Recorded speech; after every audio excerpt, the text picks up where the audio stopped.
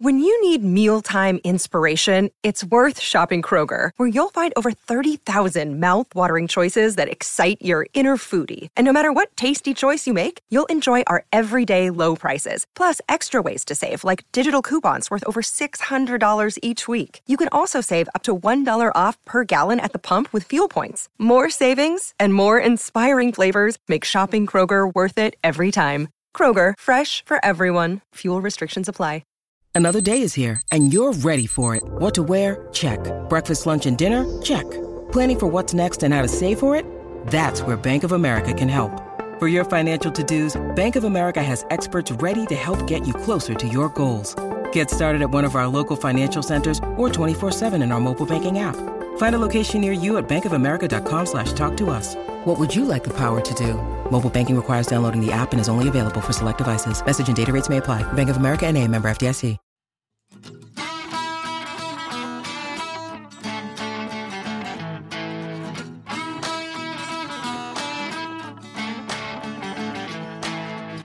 Welcome to All Music Movies, a part of the All Music podcast series and a companion podcast to All Music Books Deep Dive.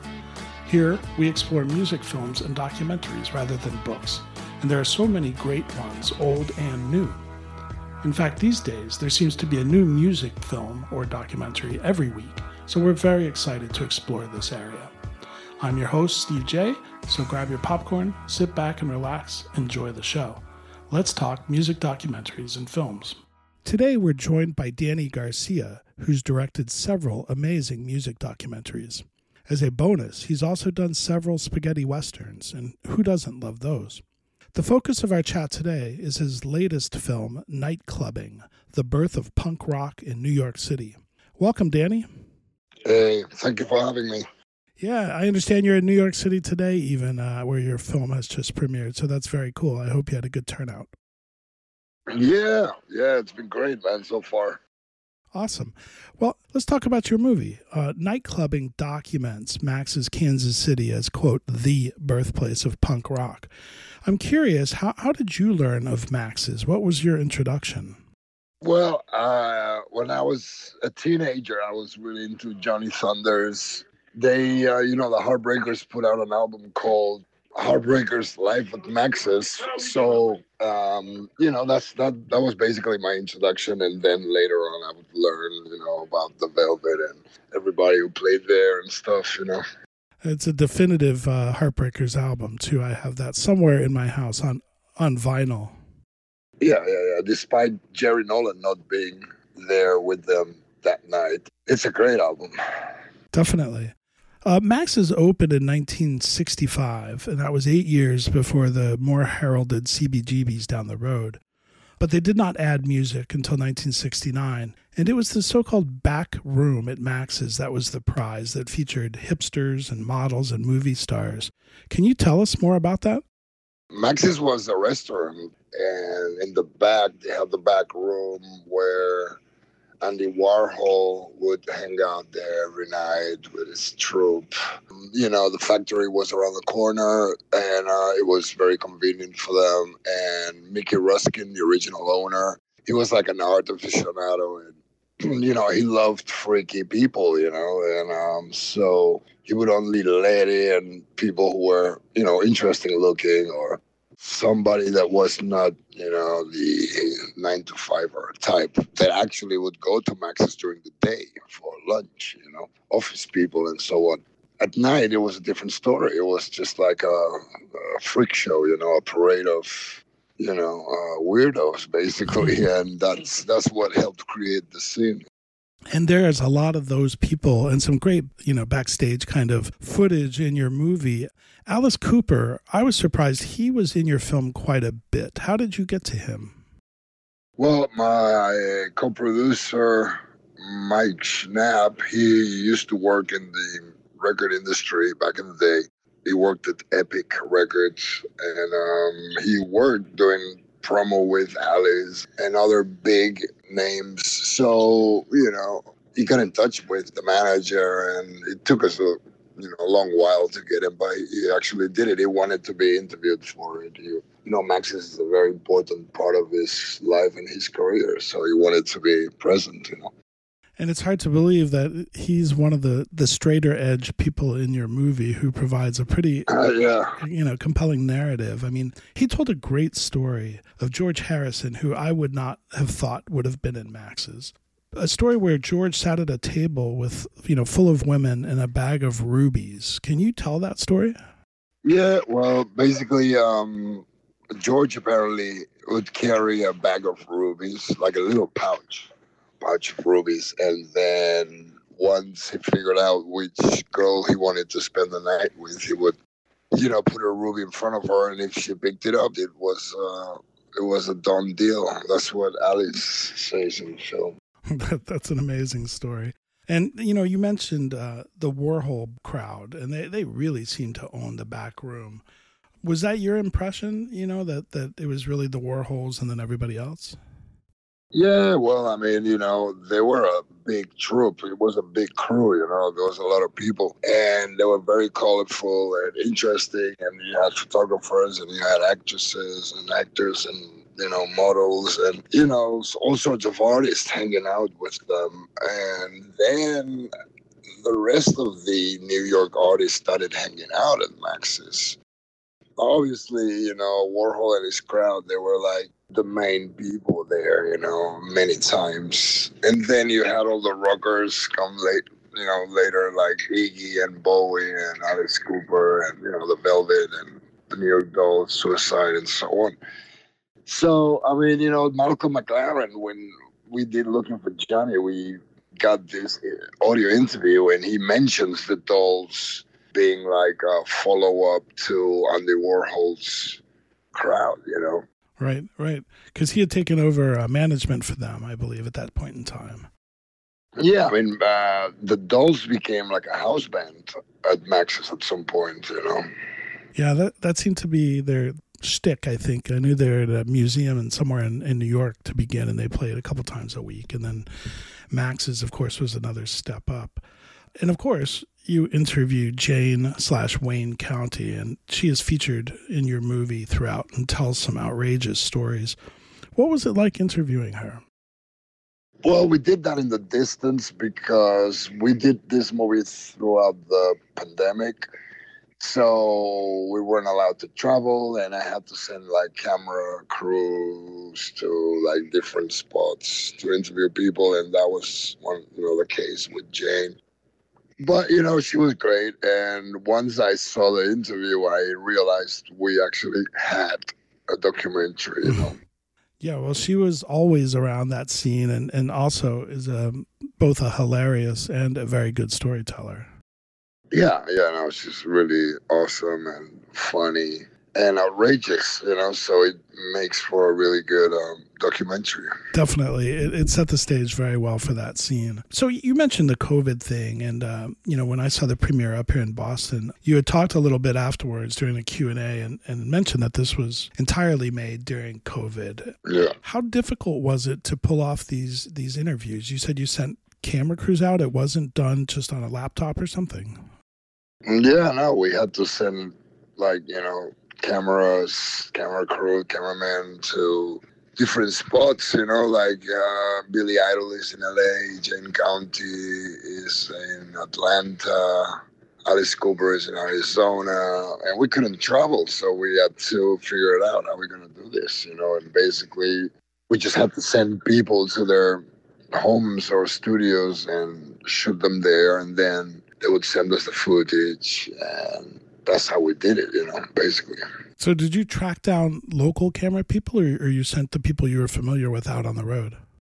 Well, I did have people already in Atlanta and Los Angeles, etc., that helped with the cost, So we were lucky like that. But otherwise, yeah, you have to look for local crews, Yeah, and I'm sure that made it difficult to get, perhaps some other folks like David Johansen or Iggy Pop, as you mentioned. And their performances were legendary. You did get Sylvan from the New York Dolls, and as you mentioned, Billy Idol. Were they just looking forward to doing this? Well, I mean, Sylvain, he died a few years ago, but we had that interview from the Looking for Johnny archives. And he was talking about Maxis and stuff, so obviously we had to use that. Same with Marty Thau and Lee Black Childers or Alan Vega. Yeah, Billy was really into it, you know. Billy's first gig in America as a solo artist was at Maxis. And it wasn't like an official gig. He just jumped on stage and they did a few tracks, a few songs, just because he wanted to be on stage at Maxis, because of his love of Maxis, you know. Yeah, he wanted to be in the film.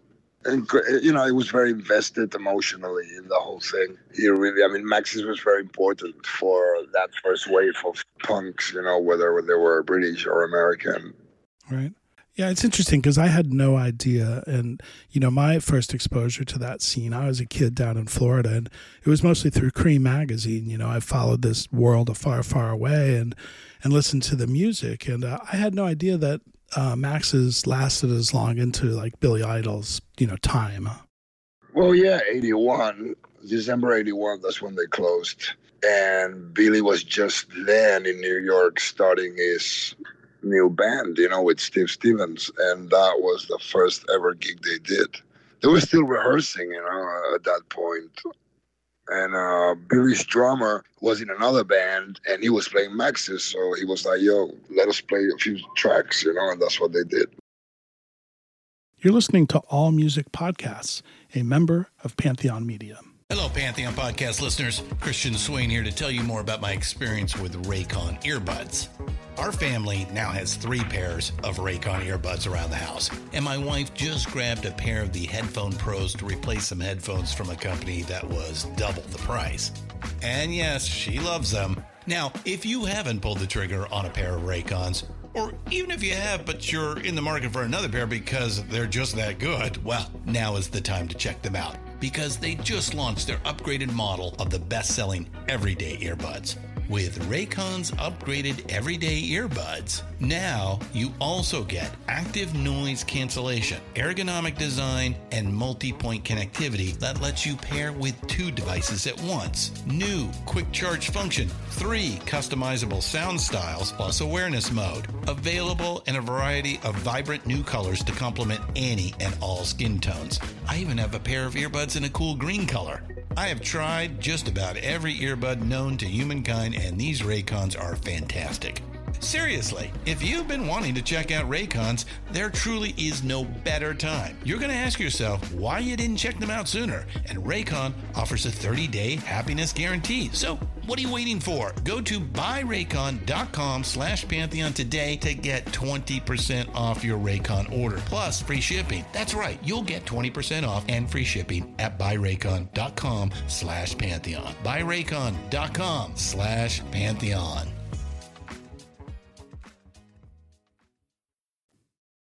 We're speaking with Danny Garcia, who's the director of a fantastic new doc called Nightclubbing, The Birth of Punk Rock in New York City. I want to ask you, you grew up in Spain, is that right? Yeah, I'm in Barcelona. Barcelona, great town, great city, I should say.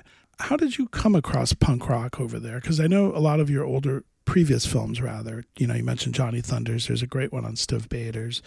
How did, you know, punk rock get into your life? Well, I was a little boy, really, and my brother started bringing records, you know. I mean, in the mid-70s, my brothers were listening to Frank Zappa and Pink Floyd and Jethro Tull and horrible fucking music, you know. That really did my head in, you know. I was a little kid. They were torturing me with that shit, you know. And at some point, the middle brother, Sergi, started bringing these magazines with like Johnny Rotten on the cover and stuff. And I obviously could sense something was changing. And then he brought London Calling and, you know, a few albums, which really did excite me, you know. For the first time in my life, I was like, wow, this is great. I love this music, you know.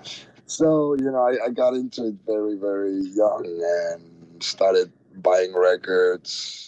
And that's the story, man. It's all been downhill ever since. Well, very similar story. I was more surrounded by Southern rock, which I like some of, but not at that time. And once the whole like Stooges and Iggy and New York Dolls gets into your life, it just changed everything. You know, it changed the whole way I looked at music. Right. I'm wondering, having done a film on Johnny Thunders and Stiv Bators, who we mentioned, of the Dead Boys. They all performed at Max's. So I'm curious, was the seed for this film, started in either of those two projects, or it was a result of, a recurring location that kept popping up, or what?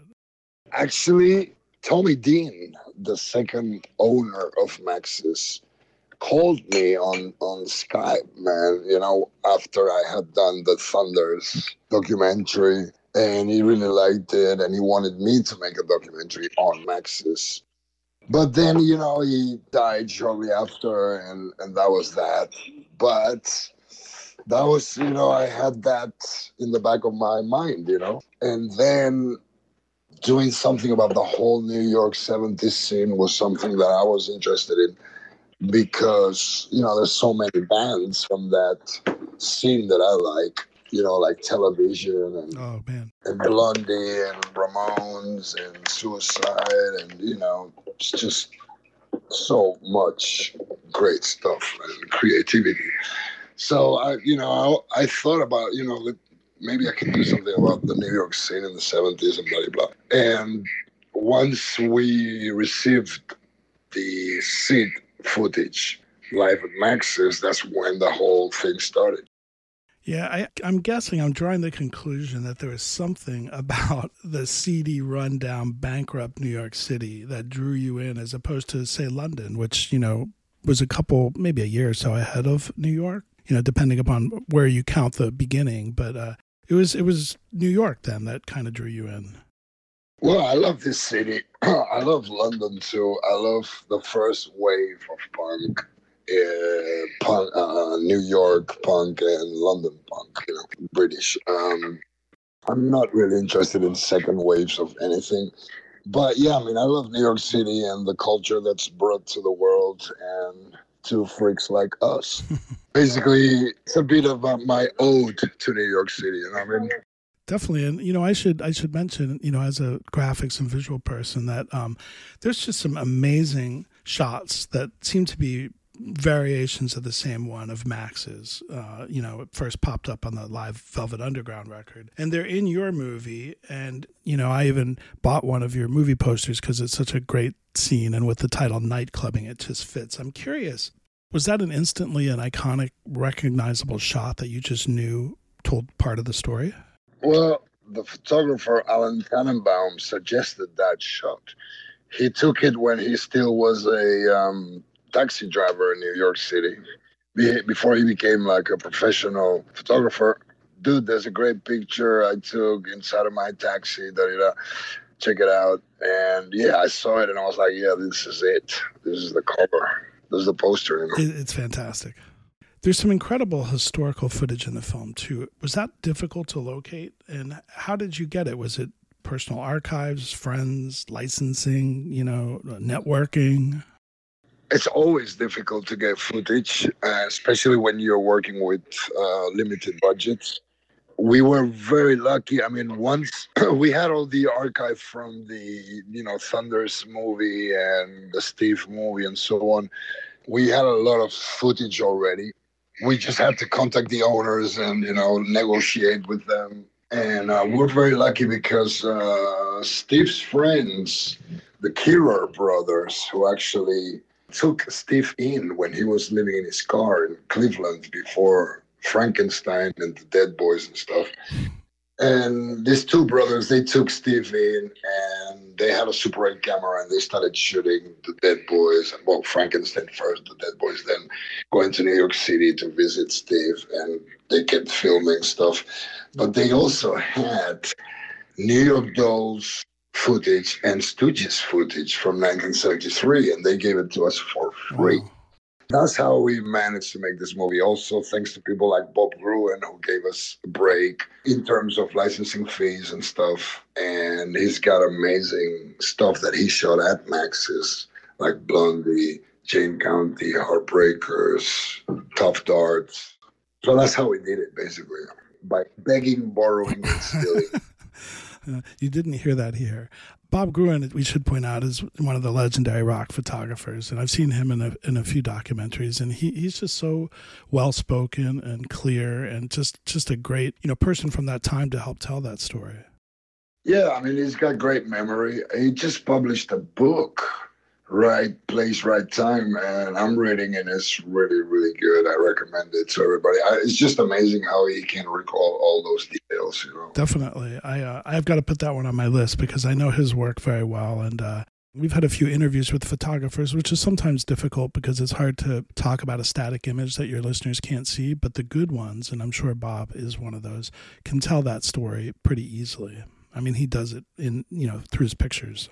It's amazing, this book, because you can see that he really created his own luck, which it's all we do, basically. Nobody's calling me to make any documentaries about Whitney Houston or anything, so I have to create my own opportunities. And that's why Bob did from the beginning. He was a hustler, hustling in New York City, early 70s with his photos, and his archive is just incredible, really. Did you try, at least through him at all, to get to Debbie Harry of Blondie? I learned from your film. We always try. We're always denied. Iggy Pop's manager is always cock-blocking us. I mean, the guy's doing Gucci advertisement right now. They do BBC interviews and HBO interviews and whatever, but they're not very interested in the little guy, which is us. Right. It should be the opposite, really. They should be supporting the little guy, but people are establishment now. What I mean? The people they sprang from. But with Debbie Harry, I find that unfortunate too, because I learned from your film. I did not realize that she was a waitress at Max's. Yeah. She started there, basically. I mean, that would have. She was a Playboy bunny too. Well, that makes a lot of sense. So one of the things that's interesting is ultimately your film journeys to CBGB's. I think there's an argument which was the true birthplace of punk rock. I would probably agree that it was Max's just because of the years. You really center on the difference and perhaps the competition. What was your take on that? It's typical New York rivalry between two clubs. I mean, that happens everywhere, At some point, they became competition, but the same sort of bands played in both places. I went to CBGB's myself the first time I came to New York in the 90s, and there was obviously nothing going on. I was 20 years too late, but, CBGB's was there until, 2006 or something, fairly recent. People assume that's the birthplace of punk rock, and in some ways it was. But, punk rock goes back to the cavemen, it's an attitude. So Hank Williams was punk rock and Orson Welles was punk rock. Many, many artists, it's because it's the attitude. It's you doing something that goes against the grain, that goes against what society thinks is all right, and you do it anyway. You mentioned CB's and going there. I never got down there, and I certainly never got to Max's. I did do a lot in the Rat here in Boston, but CB's became a brand. And I think they replicated one in an airport. It might have even been New York City airport, which is just so kind of, outside of where they started. It was just an awning, really. It was really nothing. There was not a replica of CB's or anything. It was, it's just a business these days, and it's trademark, and, people try to make money one way or another, you know what I mean? Yeah, there was nothing going on, really. Max's The Club is really the star of your movie, and the original site closed in 1981. And the owners of Max's had a hand in its demise due to some incredibly stupid behavior, and you follow that throughout your movie. Can you just give us the dime version of what they did? I don't want to spoil it for people, but there was a bit of a counterfeit operation going on in the basement of Max's. It just sort of got out of hand, and that was really, in the end, the reason why they had to close the joint. And we'll leave it at that, so everyone will go see your movie, because we're not talking counterfeit records here. But yeah, I mean, Tommy D when he called me, he explained this to me, and I was like, what? I couldn't believe it, So I was like, listen, this has to be part of the movie. This outrageous story you just told me, it has to be in the film, and he was laughing and stuff. It's a quite outrageous thing, Very much a New York story. Tommy was this sort of Brooklyn dude, a big gangster. I mean, he definitely had the look, And it's just unfortunate, but it's just too funny, man, when you think about it. Definitely. And I appreciate that because it shows that this was a story of that club, not just, the music that helped build it for sure, but also, as you mentioned, the restaurant and the character of Tommy and then what happened to its demise. It's all there and it's fascinating. Let me ask you a final question. Actually, I've got a couple more, if that's okay. I'm curious, what do you think the legacy of Max's Kansas City is or will be if it's not defined yet? Well, what we have in the end is the music, I mean, those guys like, the Dogs and Suicide and so on. I mean, if we're still talking about them, it's because of the music. And Max's really, it was a mecca, really. To me, I think that's the mecca. I mean, you just have to look at the list of people who hung out there and played there and, the stuff that was created right there. Bands were signed there. I mean, Aerosmith, Bruce Springsteen were signed there by Clive Davis, It's really a historic place. And like I said, for me, it's really the mecca. You're listening to All Music Podcasts, a member of Pantheon Media. We're speaking with Danny Garcia, who's the director of Night Clubbing, the birth of punk rock in New York City. I wanted to ask you, at the screening I attended here in Boston, you also premiered a fascinating 20-minute documentary on Sid Vicious. What can you tell us about the final curtain? All of that footage came to you complete and by surprise, is that correct? Yeah, once I did Sad Vacation, this documentary on Sid and Nancy, I had this message from this Japanese guy telling me he had footage of Sid live at Max's. And I flipped out because that, as far as everybody knew, that didn't exist. And he was like, yeah, let me send it to you. He did. And I was like, wow, that's really something else because it's really good. The quality, the sound, the band sounds great.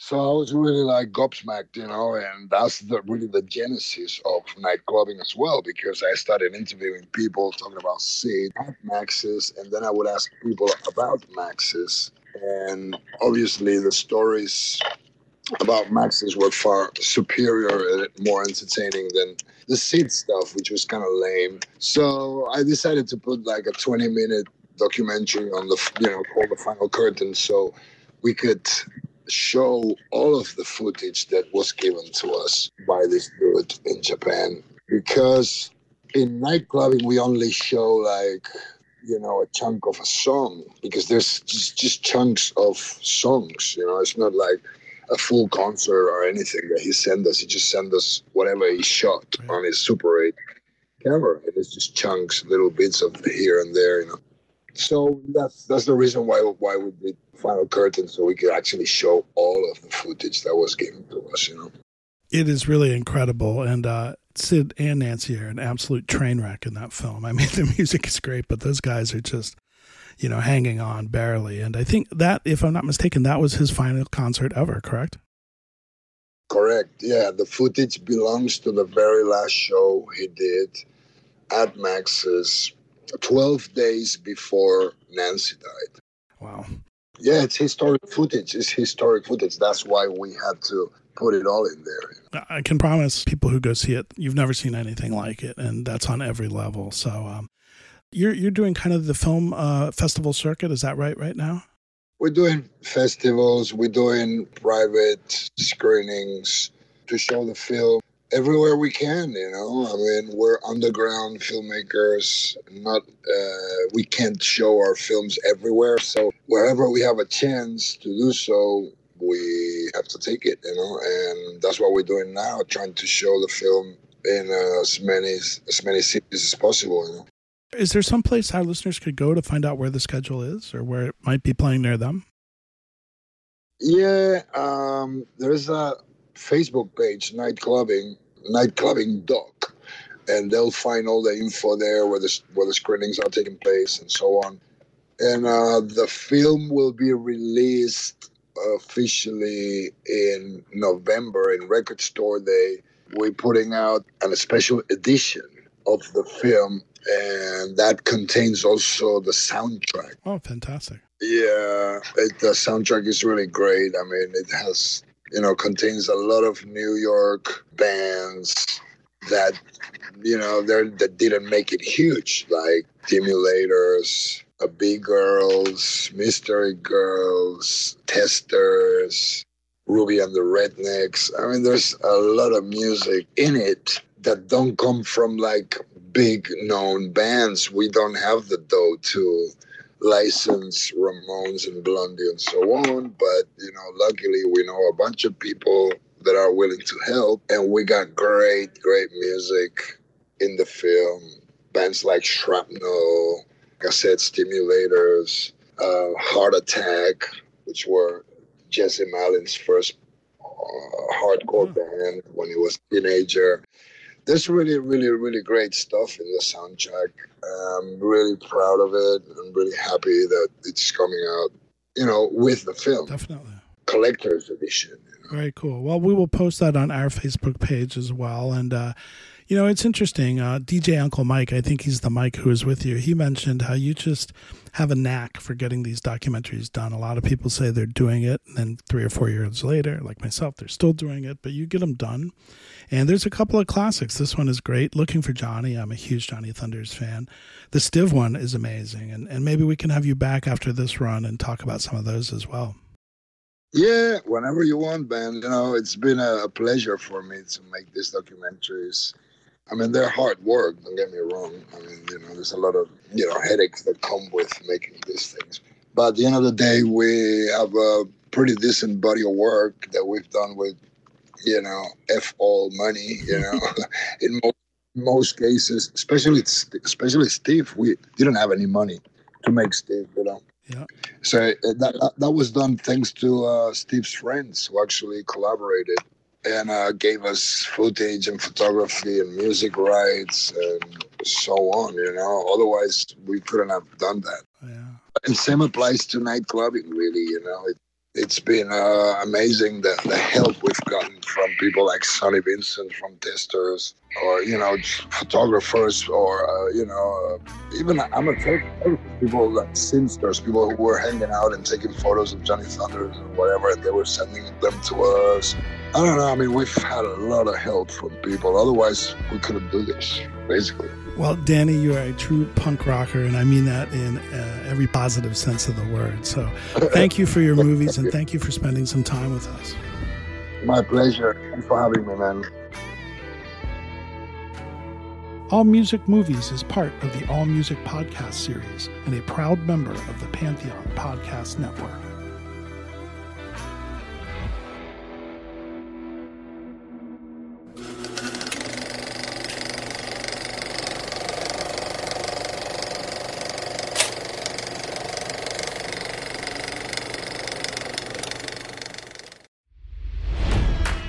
It's NFL draft season, and that means it's time to start thinking about fantasy football. FantasyPoints.com features industry-leading experts and prognosticators using proprietary hand-charted data to help you score more fantasy points. FantasyPoints.com is the place to go for whatever kind of fantasy football you play. Whether you play fantasy football, daily fantasy sports, or do a little bit of everything, Fantasy Points has the meticulously researched content to guide you to victory. And why wait for the fall? Fantasy Points also covers the new spring football league, the UFL. Join the guru, John Hansen, Scott Barrett, Joe Dolan, and other massive names in the fantasy football universe with an exclusive offer. Use code Pantheon for 15% off any Fantasy Points package, including the all-in package, with access to every article, tool, and data nugget that Fantasy Points has to offer. That's FantasyPoints.com and code Pantheon for 15% off at Fantasy Points. FantasyPoints.com, code Pantheon. Score more fantasy points.